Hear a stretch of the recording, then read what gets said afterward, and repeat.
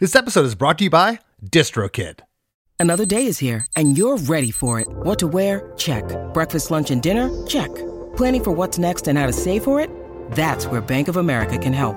For your financial to-dos, Bank of America has experts ready to help get you closer to your goals.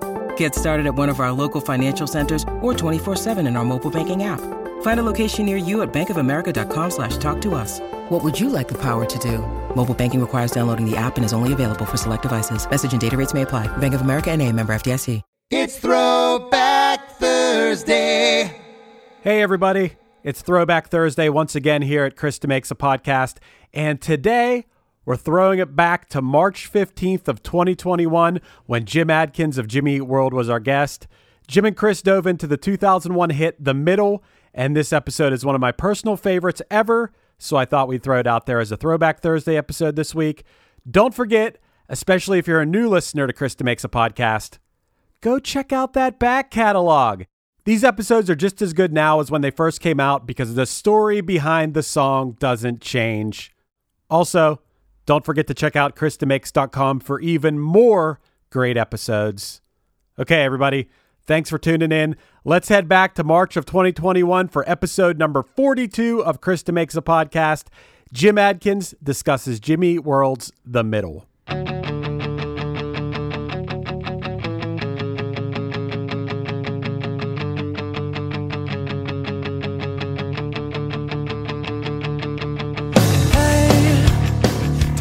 Hey everybody, today's guest is my friend Jim Adkins, lead guitarist and vocalist for the Mesa, Arizona rock band Jimmy Eat World.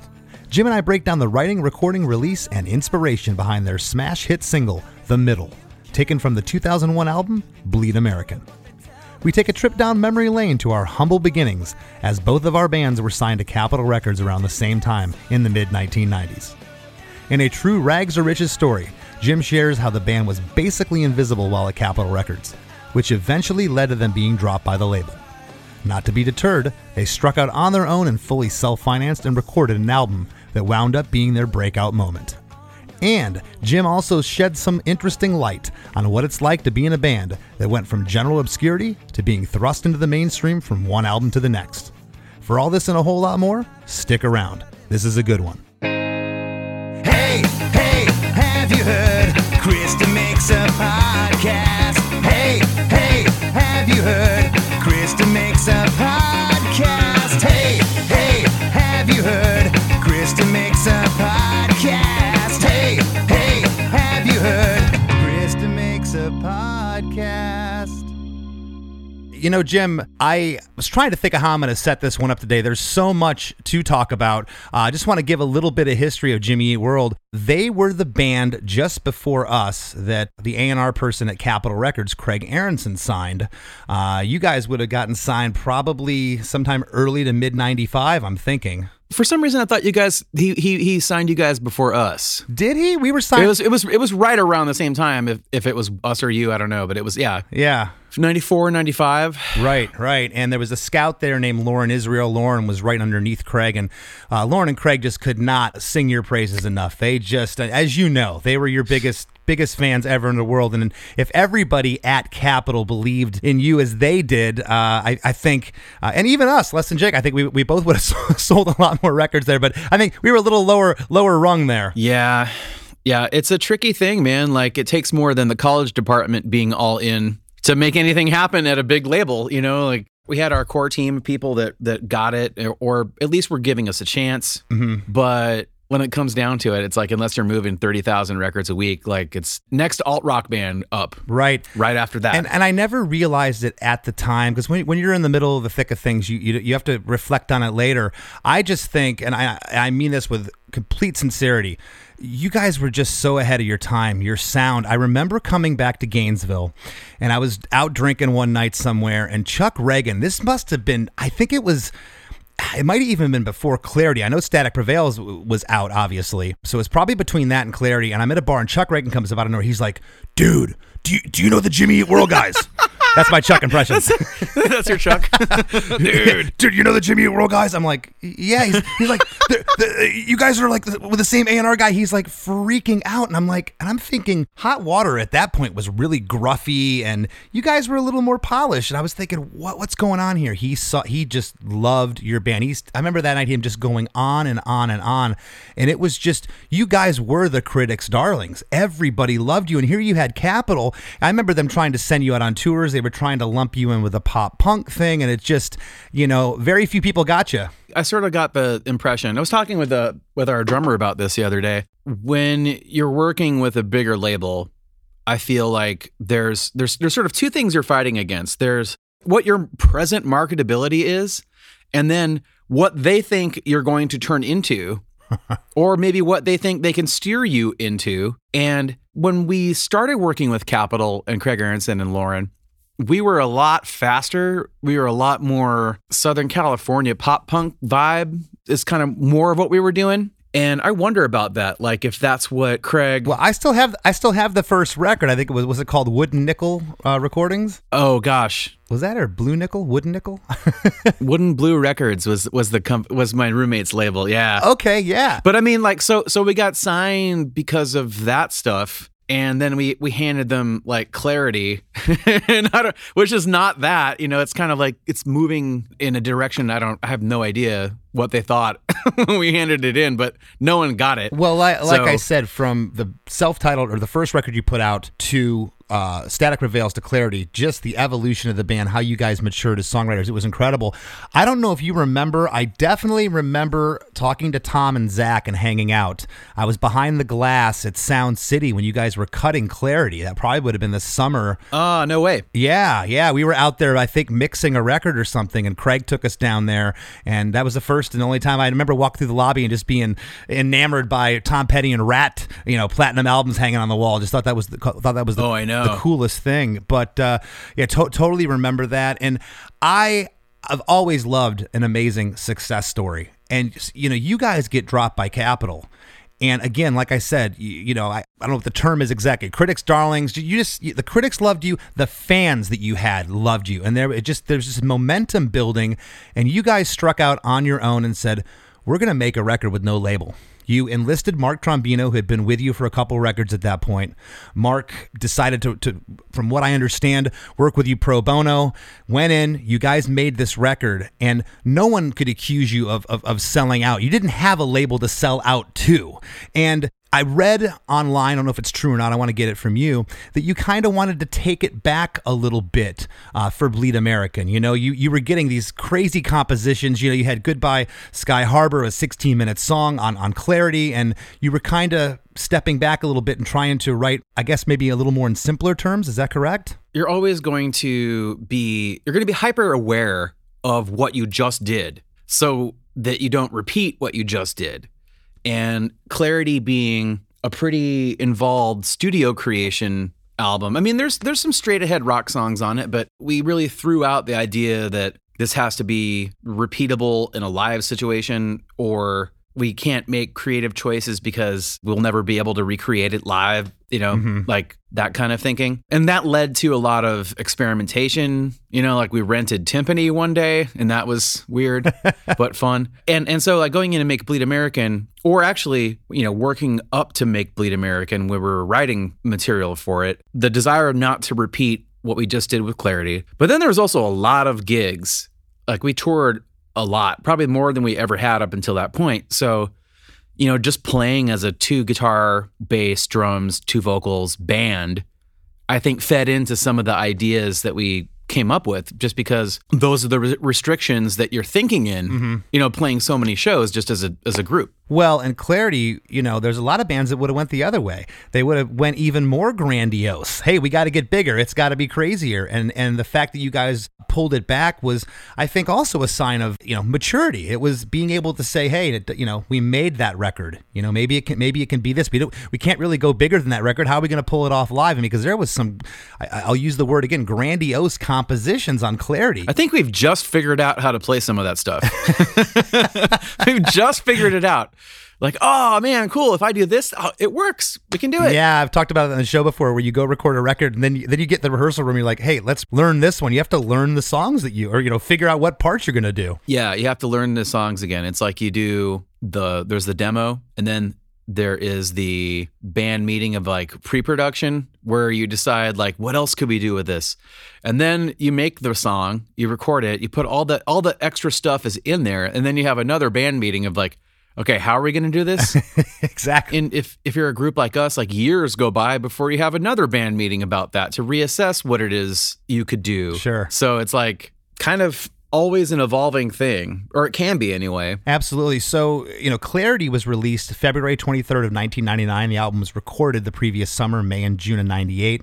Bleed American was released on July 24th of 2001. And I have to ask my producer, Chris, I'm going to read his exactly what he wrote here in my notes, because I think this is interesting and we should talk about it now. He wrote, ask Jim about this. I was in college when this album came out. I remember, talking about Bleed American, I remember that before the album was released, all of the demos of the songs leaked onto Napster and LimeWire. My friends and I all loved the whole album before it was even out or even heard any of the actual LimeWire. Any of the actual recordings. Was this done intentionally, or did someone steal the demos and leak them intentionally? It definitely worked in getting everyone excited about the album, and if they decided to do that on your own, it was genius. So did you do that, Jim, or did someone pirate your stuff? Yeah, no, that was an internal decision to put up demos on the internet as it existed then. No kidding. Yeah, because we when we were touring on Static Prevails and Clarity, we were basically the international distributor of our record because the sister labels around the world weren't interested in putting out our record because we'd only sold like 5,000 copies total of both records. So it wasn't like we were on nobody's radar. Yeah. But we really wanted to play in other places in the world. So what we did is we basically just, wholesale bought our CDs from Capitol and then shipped them to Germany, where we had a connection with an independent record store over there in Cologne, and through them we got indie distribution around Germany, shipping us buying our records wholesale, shipping them to Germany, and then selling them over there. So like on our first gig in Germany, we had like 400 kids there in Cologne, and which is incredible, which is nuts. Yeah. So we thought like, okay, what else could we do to kind of move this along, because we don't have a record label. The labels that own this record aren't interested in putting it out. So we thought, let's put some of these demos up on Napster and see if that gets us more people at the shows. Yeah. And it did. Like I met kids in Germany who had heard like the Sweetness demo. Yeah. Because we had a pretty good recording. We had a pretty good demo of that before we made Bleed American. And people were into it. Well, I mean, it was cool. Chris remembered 20 years later. It obviously impacted him and a lot of his friends, which is super cool.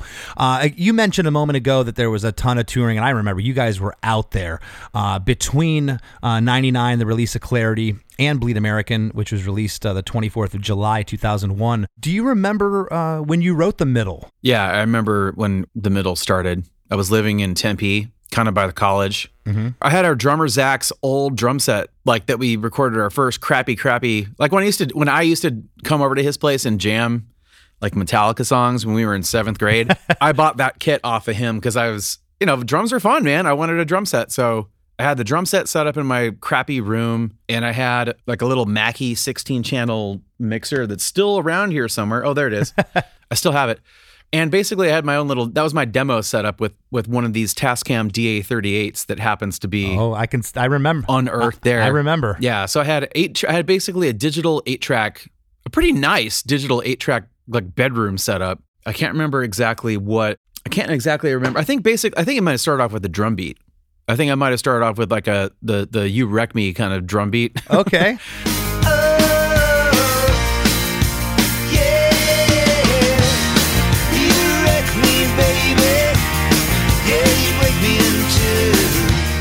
Just because that's like one of the two things I could play. Yeah.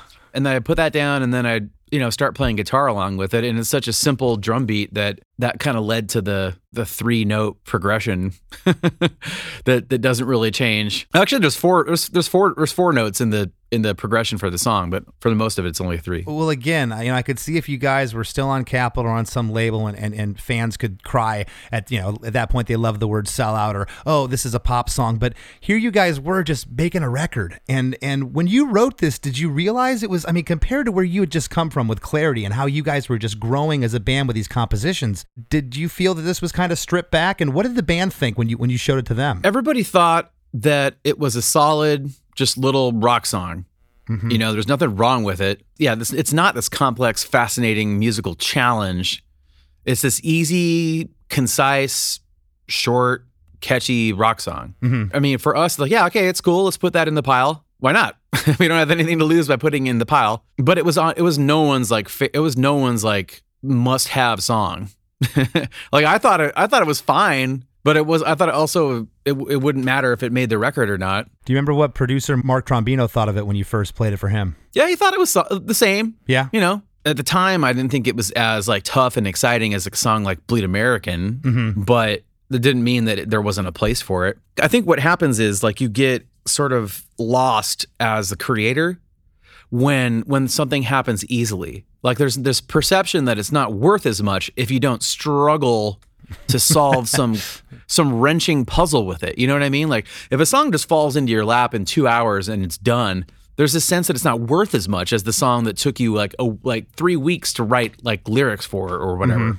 Yeah. In our heads, Middle was just so easy that it didn't have that sense of we had no idea what it could mean to somebody outside of our little nuclear group. And sometimes it's those songs that aren't these complex musical compositions. They're just these ideas that go out there. I've seen it so many times on this show. Yeah, it was just another song. It was just this pop song we wrote that ends up, just taking off with the fans. I want to jump into the song now. There's a 12-second, just a guitar intro that's kind of mimicking the chorus. It's only 12 seconds, and then you're into this first verse.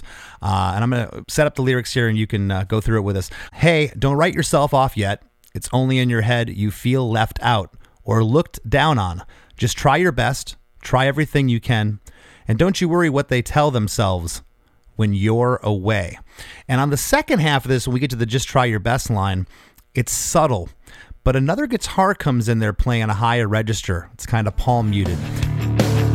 Just try your best. Try everything you can.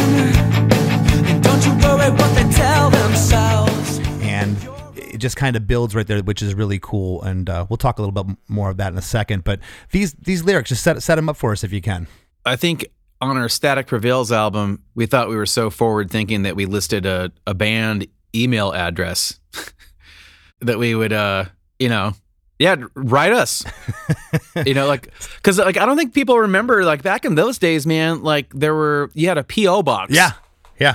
Bands had PO boxes for correspondence, and I think we had one of those at a point. Yeah, people actually used to have to try to send you their grievances that way. Now it was just through their fingertips. You wrote the band's PO box, and you got, if they were a bigger band, they would send you a newsletter in the mail. I used to get the Dead Milkman newsletter when they were doing that. So this girl wrote our email, and I happened to read it, and she was I think she was maybe a high school kid, and she was complaining about, or she was telling us that she liked our band, and she was getting picked on by the punk rock kids because she wasn't punk enough. Oh, that's always fun. And I thought, that's so ridiculous, because that's so the opposite of what punk rock, I thought, is. Inclusiveness. Yes. Acceptance, encouraging the freak flag to be flown. And I just thought it was this is so not worth your time. This clique of other girls that are giving you shit for not being punk enough is so not worth your time to be upset over. Yeah. It doesn't matter. This is their approval is the wrong target to be chasing here. Yeah, and that's interesting because I never knew that about this lyric. I researched the song. I didn't see that anywhere online, but these lyrics are simplistic enough to where, and I think that's why this song just resonated. You can just feel them. It can mean something to whatever you're kind of going through, and who hasn't felt left out? Yeah, it's funny. It's the lyrics to the middle are literal. Yes, 100% literal. They're hyper literal. there's really no innuendos here, but at the same time, it could be construed as a love song in a sense, because now we get into the chorus, which the chorus is great because it's only 35 seconds and you're into the chorus. That's quick. Don't bore us. Get to the chorus. There you go. Yeah, of course. It just takes some time. Little girl, you're in the middle of the ride. Everything will be just fine. Everything will be all right. All right. And what you just said, it's pretty literal, but all these years, I don't know. I just thought maybe, like I said, it could have been a love song. You're talking about a girl, and I like the inspiration behind it. That's interesting. Yeah, I didn't have a chorus for it at first. Like the chorus happened last. I had the rest of the song put together, and somewhere around here, I have this autographed picture of Bruce Springsteen, and I needed a chorus, and I thought, like, okay, what would the boss do? That scene from High Fidelity popped into my head because I have this autographed Bruce Springsteen thing. I was like, what would the boss do here? He'd say something like like what the chorus of the middle came to be. Yeah, no, that's me trying to be Bruce Springsteen, filling in the gaps there. Did the chorus come before you got in the studio and you were tracking the record, or? Oh yeah, I mean, I had a full demo of the song done before I brought it to the other guys with my little home setup. Do you remember how different that demo was to what you got in the studio? Was it same, different? Was there different parts? It's pretty close. Pretty close. I mean, the drums are performed way better, but it's pretty close to. There wasn't a whole lot to do with it. You know, it's like this. Like, what are you gonna do to develop this thing? I mean, maybe like just like little things, like the cadence, bum bum bum bum bum bum, like add the solo into the verse 3. Sure.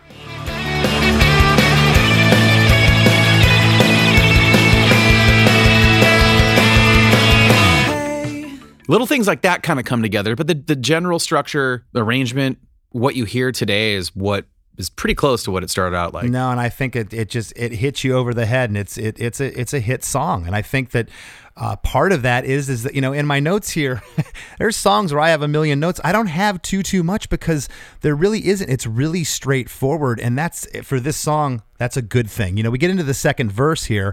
Hey, you know they're all the same. You know you're doing better on your own. And then here's a call and response. So the song is building a little here. There's an on your own backing vocal that comes in there. So don't buy in. Live right now. Yeah, just be yourself. It doesn't matter if it's good enough. Again, good enough comes back with a call and response backing vocal for someone else. And I had noted here that throughout this whole verse, not just the second half, that palm muted higher register guitar is there the whole time. Hey, you know they're all the same. You know you're doing better on your own. So don't buy in. Live right now. Yeah, something that we started getting into when we were working on Clarity is kind of what's become our go-to overdub structure for developing the song as the arrangement goes by. And that's usually, you know, something in the verse that will happen in like the B section that provides a little bit more tension as it's going on. And then your verse 2 kind of, it shouldn't be as big as your chorus for sure, but it's got to be, there has to be something happening in it that gives it a little bit more energy than what your first verse was. And so the higher palm mute part that comes in halfway through verse 1, we just thought we'd start with that. And that would be like just now what verse 2, the rhythm bed of overdubs is what verse 2 is. And so, but then what else, what are you going to do that's different after that? And like, you know, I guess you run a delay on the vocals to fill the gaps, the vocal holes there.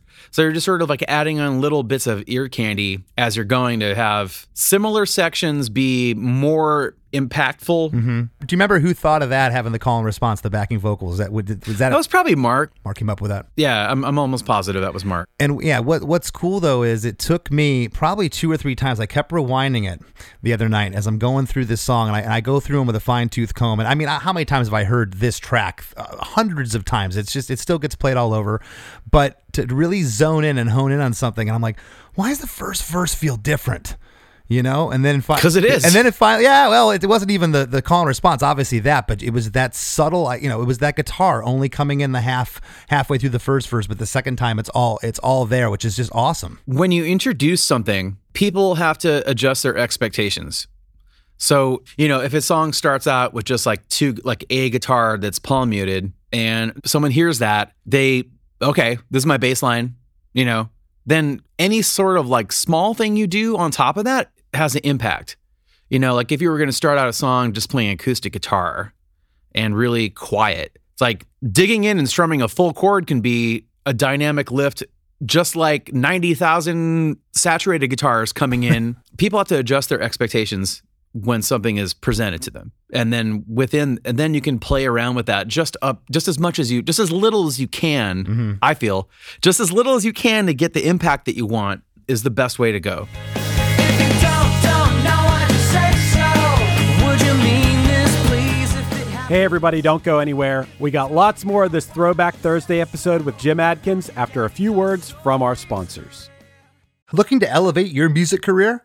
DistroKid is a digital music distribution service that enables musicians to distribute their music to online stores and streaming platforms such as Spotify, Apple Music, YouTube Music, Amazon, Tidal, and many more. DistroKid collects earnings and payments, sending them to you, the artist.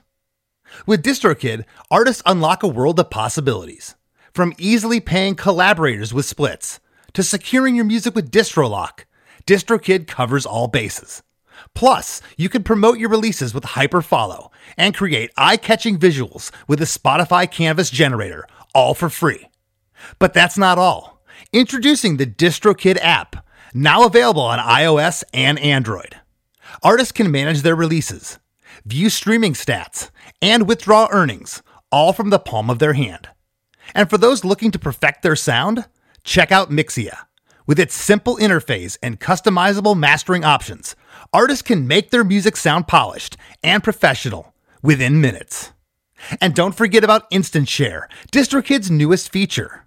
Share large files securely with collaborators, producers, and more, ensuring your music streams at the highest quality. Ready to take your music to the next level? Download the DistroKid app and explore their suite of tools today. Plus, listeners can enjoy 30% off their first year by visiting distrokid.com/VIP/demakes. That's distrokid.com/VIP/demakes. Hey everybody, Chris Fafalius here. As many of you may know, I've played in the band Punchline for most of my life. Well, I'm here to tell you that we just released a new song. It's called Can I Get a Break? And I think the title of the song, which is also the main hook of the song, is pretty relatable to how we're all feeling lately. Here's a little preview for you. How many times am I gonna have to start again? How many times am I gonna have to refresh? 'Cause I put my shoes on every day and I walk out that door. I'm getting tired, waiting patiently for progress. Can I get a break? No, no, no, no, no, no, no, no.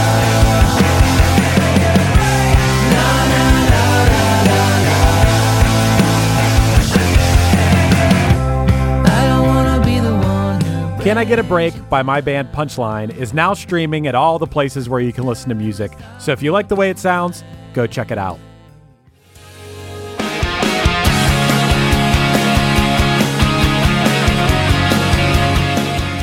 And now, back to the show. It's funny, when you talk about heaviness, when I was a young kid, I thought everything had to be like Metallica, 100 miles an hour, it had to be these huge guitars, and sometimes heavy, subtle. And that eighth note guitar, that palm muted guitar that comes in that second verse for the whole thing, it's subtle, but it just lifts that second verse of what you were talking about before we set up for chorus 2. And I'm only going to read the first half of it because it's the same both times. This is now a double chorus. It just takes some time. Little girl, you're in the middle of the ride. Everything will be just fine. Everything will be all right. That repeats twice. And then we do something here, and I didn't even think about this till I was digging in and analyzing the song, Jim. And it perfectly sets up where you go with this guitar solo, but there's a woo that you do. It's very, spirited, a spirited woo. It'll be just fine. Everything'll be alright.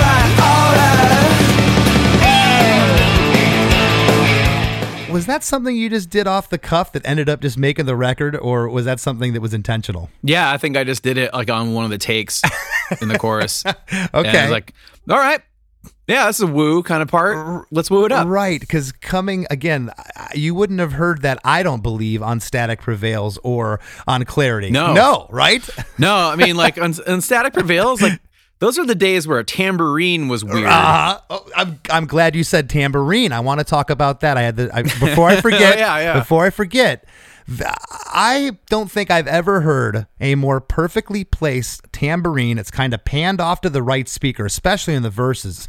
It just keeps the song kind of chugging along, as if the song doesn't need to chug along. This is only 2 minutes and 46 seconds, and it feels even shorter than that, this song. There's no fat on this song at all. That tambourine part, do you remember when that came in? Because it's so integral to me to the song. Oh, that came in on the demo. It did. Like that was always there. That's really cool. No, it just making clarity. We discovered like how much extra percussion can really help your dynamics you're trying to achieve. We just got really into that. So it was on our radar for Bleed American. Like eighth note tambourine to kind of like give this a little bit more energy. 16th note stuff in the bridge. I mean the solo because. Yeah, no, that's rad. I can't imagine this song without that tambourine. It's one of those. Again, there's other songs like the tambourine doesn't need to be there in this song. It's you take it or leave it, but this one it is just an integral part to it. Yeah, actually, we have an extra musician that plays live with us, and that's what he does during that section. He has a tambourine. It's like that's one of the elements we said. Okay, this has to be there. So that's what he does. No, it does. Like I said, I've never heard. I can't think of another song where maybe, some Motown stuff that if you take the tambourine out, it's not the same song. But this has to be there. This guitar solo is so different up to this point for you guys. It's just one of the most tasteful guitar solos. It is perfect. It's almost got this 50s rock and roll kind of rockabilly vibe to it almost.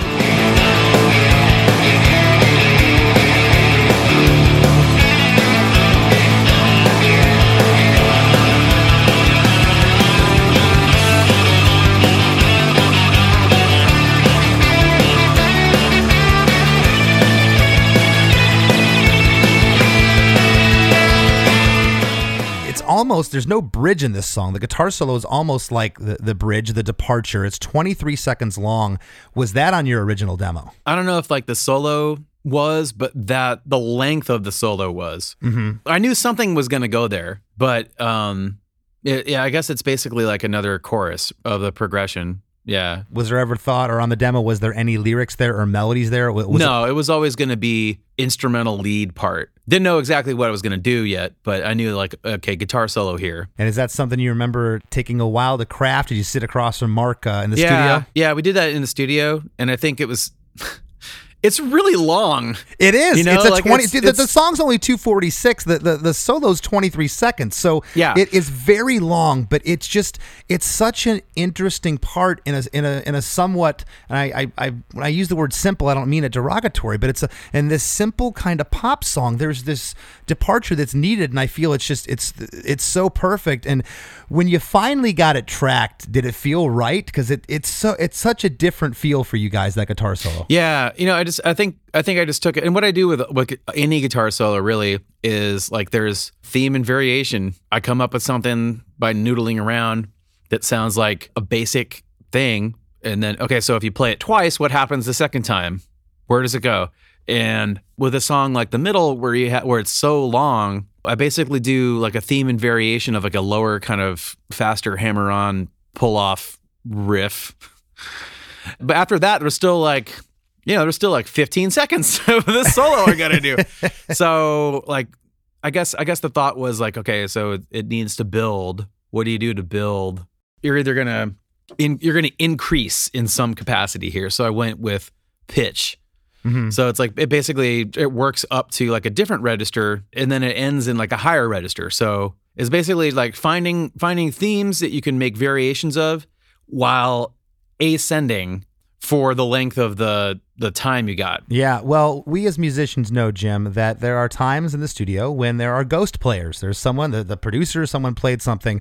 Captain Midnight. Yeah, I knew you were, half the Kiss records in the 70s were played by other people, but I knew you guys were accomplished players. You guys were always rippers. However, I had never heard this style come out of you. And I remember seeing you on the Pop Disaster Tour opening for Green Day and Blink. And I was living in Atlanta at the time, and I remember you went into the middle, and I'm like, all right, I want to hear this solo. And you killed it. You ripped it. I was It sounds a lot harder than it is. It's just like there's a lot of notes that happen, but really it's a simple gag to make happen.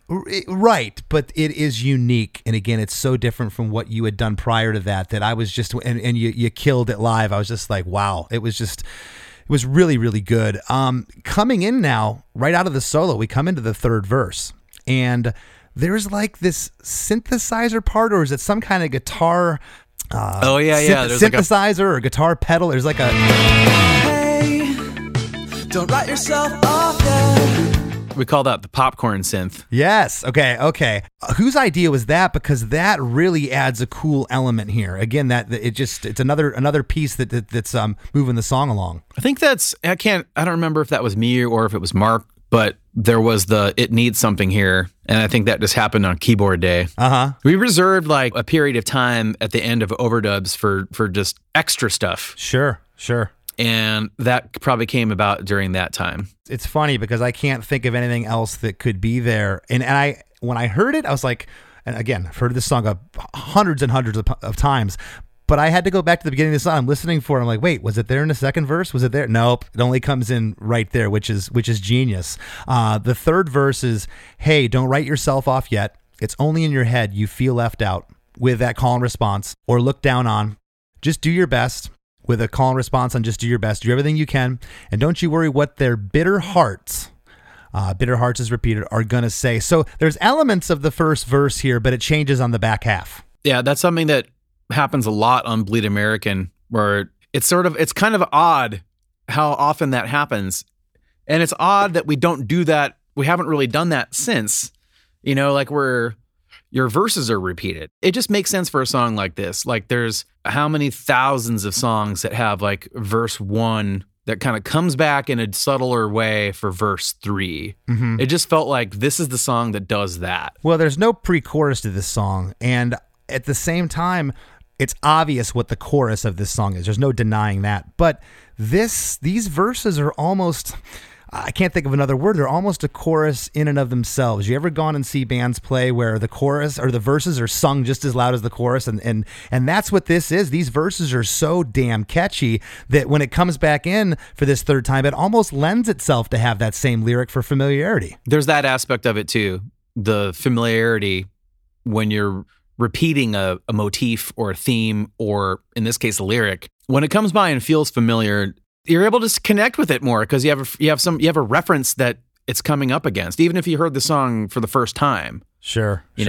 Couple things I love in this verse is the back half on the just do your best, the do everything you can, and the bitter hearts. The call and response are every time there. Do your best. Do everything you can. And don't you worry what their bitter hearts are gonna say. So now you're really getting it. It happens more than any other time in the song. And after you say, or look down on, before you say just do your best, these stereo eighth note guitars come in. Just do your best. Do everything you can. Yeah. And again, they're not pushed super forward, but they're there and you feel them. And again, I'm listening to this, I'm like, why does this feel different? And then it hit me. It's like, because the stereo guitars came in, and I went back, nope, they're not there in the second verse of the first verse. That is really cool. Thanks, man. Yeah, I mean, like I said before, each of the verses have to feel like there's a reason for them happening. And for us, that means there's something extra going on in there. Yeah. With a song like The Middle, there's a ceiling of how much extra you can put on there before you start taking away from what makes the song cool, which is it's very simple. Was there ever any discussion of giving a little more information in the chorus lyric, because we get to the last chorus here and it's another double chorus, but it's the same exact lyrics and it works perfectly. I can't imagine there being other lyrics, but was there ever that discussion, or on your demo was there other lyrics? No, it was always one set of lyric consistent for the choruses. Okay. And I'm going to read the half of this. It doubles. I won't read the whole thing, but for the last time here, it just takes some time. Little girl, you're in the middle of the ride. Everything will be just fine. Everything will be all right. All right. And that's how it ends. I love, be all right. Just abruptly ends. That's the end of the song. There's nothing. Everything will be just fine. Everything will be all right. Was it always like that too, or did you ever have a fade out? Or, yeah? Yeah, it was always the brick wall ending. Yeah. No, it works perfectly. When you're in the studio, you're cutting Bleed American, and you're getting near the end. It's maybe getting towards the day where you're going to do some keyboards and some other wacky percussion, or that third harmony you haven't thought of yet. It's one of the last days in the studio. You're hearing the tracks back. Where did the middle sit for you guys at that point? Again, like, there's nothing wrong with this song. It's cool. Did you know it was a hit? It can advance to the next round. Of course, we only had 11 songs, so it's not like we could cut much. I think maybe if we had like 14 songs that we recorded, middle would have like gotten cut.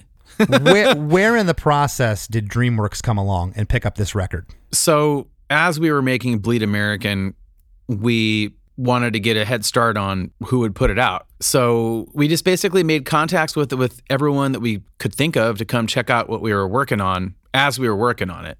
And we had some label people come down and check it out. It was kind of funny. Like, we had some people come down and like we'd be hanging out with them, and they would give us a pitch like they were going to offer us like a development deal. Been there. Yeah, and then we play them like, Bleed American, praise chorus, and middle, and they're like, okay, we're not doing a development deal. Like, I'll be back tomorrow with the president of the label. So we knew we had something that was going to be good, or that other people were thinking is good. We didn't have a manager at that point, so we thought, okay, we need someone to help us here. Otherwise, we're going to be in a situation where we're going to be that band that gets screwed by the label. I often wonder how many people at Capitol were doing a one-legged ass-kicking contest when this record came out. There wasn't many people from Capitol that were around. You're right. Most of them left. We were gone by that point. We had jumped ship. We went to Fat Records. Yeah. So it's like toward the end of Clarity, our A&R, Craig was gone. Sure. Gary Gersh was gone. Mm-hmm. I think only maybe Perry Watts Russell, head of A&R, was the only person that was around. Like, I don't even know if I don't even know if like Steve Nice was still at college. I don't even know if Phil Costello was at radio. I know. I don't think Phil Costello was there anymore even. So it was like all these people had just like gone, and there was nobody left to champion us, sellers of 5,000 records. For sure. Well, so it didn't like, yeah, you can go.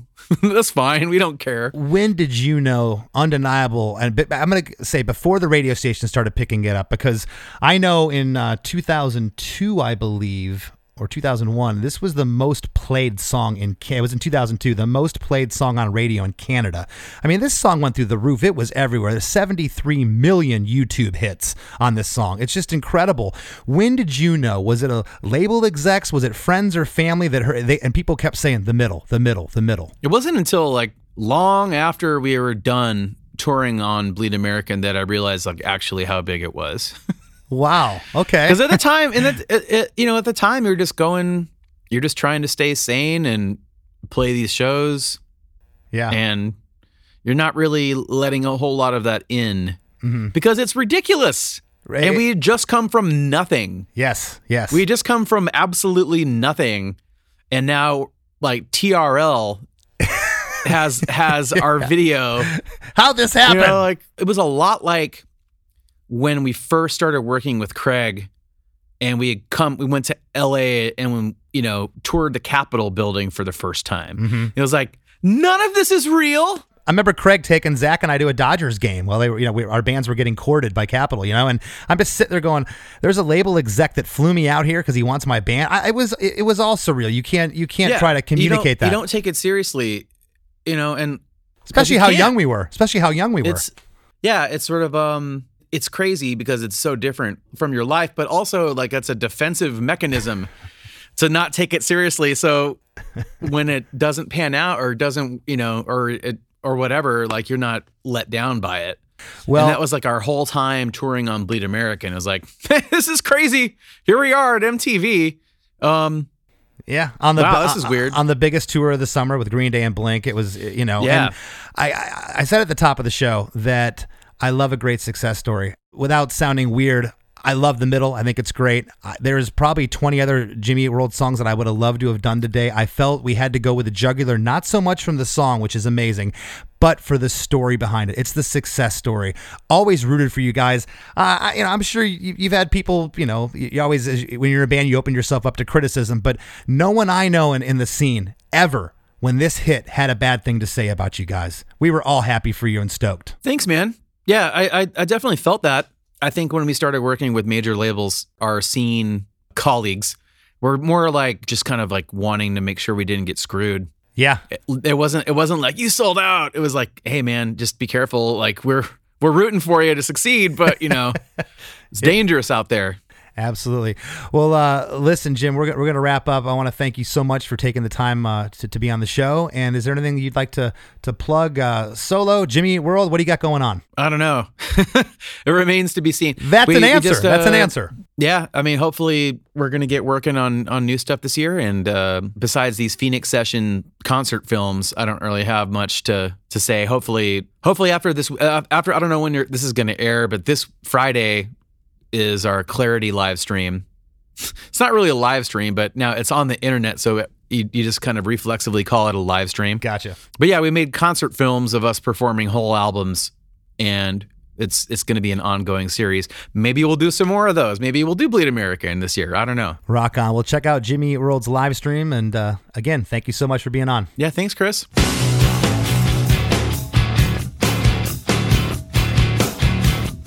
Hey everybody, hope you all enjoyed that Throwback Thursday episode with Jim Adkins. Once again, let me remind you, our back catalog of episodes is insane. We have episodes with Milo Ackerman, Verite, Frank Turner, Laura Jane Grace, Huey Lewis, Butch Walker, Mark McGrath, Fat Mike, Mark Hoppus, Matt Skiba, Max Collins. The list just goes on and on. Just look back through the podcast feed for the show and you're bound to find tons of episodes you'll love. And also, don't forget to check out ChrisDemakes.com for a ton of episodes of The After Party, our fun and informative show for members of our supporting cast. Thanks, everybody. One Hit Thunder is a podcast where we both celebrate and have a good laugh about bands and artists that had just one hit that we all know. Each week, we're joined by a guest from the world of music or comedy to learn more than you ever thought you would about some songs that you can't forget. And we decide if they brought the one-hit thunder or were nothing more than a one-hit blunder. Look, if you listen to the show, you're probably going to laugh, and I guarantee you're going to crush next time the bar has music trivia. Tag Team, Jane Child, Meredith Brooks, Looking Glass, Sean Mullins, Eiffel 65, EMF, Crash Test Dummies, Crazy Town, Chumbawamba. We have hundreds of episodes in our back catalog and a new episode each week, so pass the Dutchie, make sure you're connected, and subscribe to One Hit Thunder wherever you get your pods. Hey, this is Steve Choi, host of the Musicians Guild podcast, part of the Sound Talent Media Podcast Network. Within the four walls of the Musicians Guild, we'll be discussing the habits, idiosyncrasies, experiences, and general psychology of my friends and peers, all involved with music in various capacities. Listen and subscribe at soundtalentmedia.com.